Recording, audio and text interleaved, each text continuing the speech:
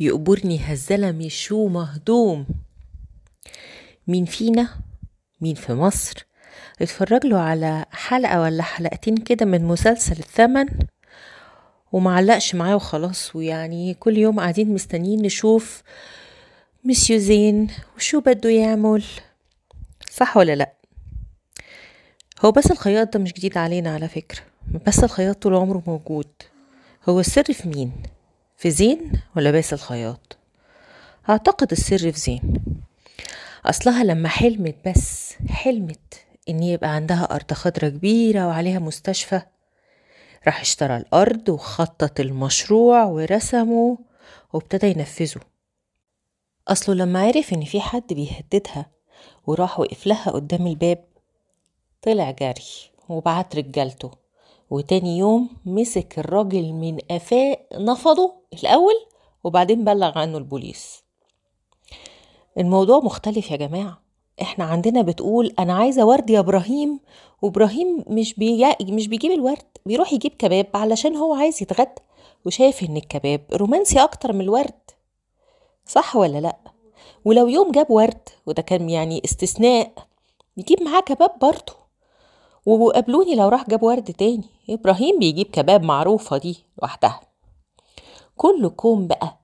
والست الورمة، اقصد الست الوالدة، الست سمية يعني، كوم تاني. خير يا ست، زعلتينا قوي والله. مالها حضرتك الأرملة؟ خير، أمر الله. اعترضي بقى، اعترضوا على خلق الله واعترضوا على أمر الله. عادي يعني، حصل إنه واحدة جوزها توفى وابنك بيحبها.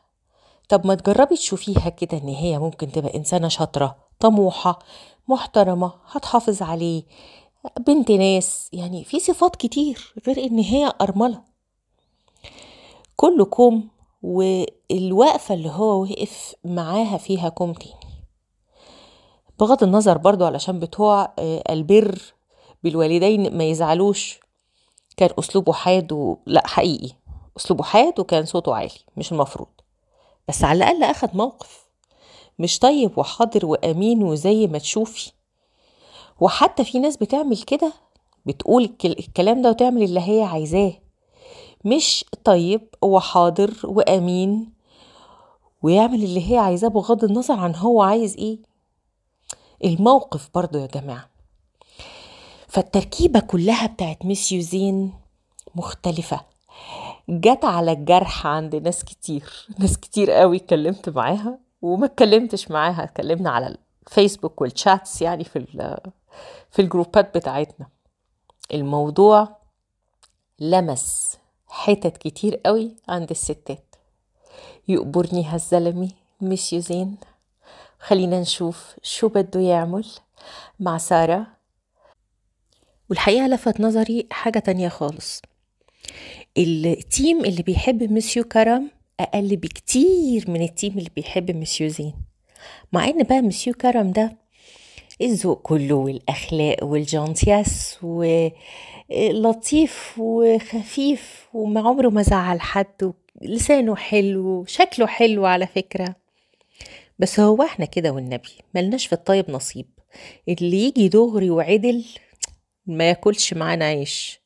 لازم ايه اللي فيه حتة مكسورة علشان ابقى I can fix him. يلا خليهم يسترزقوا ياكلوا عيش.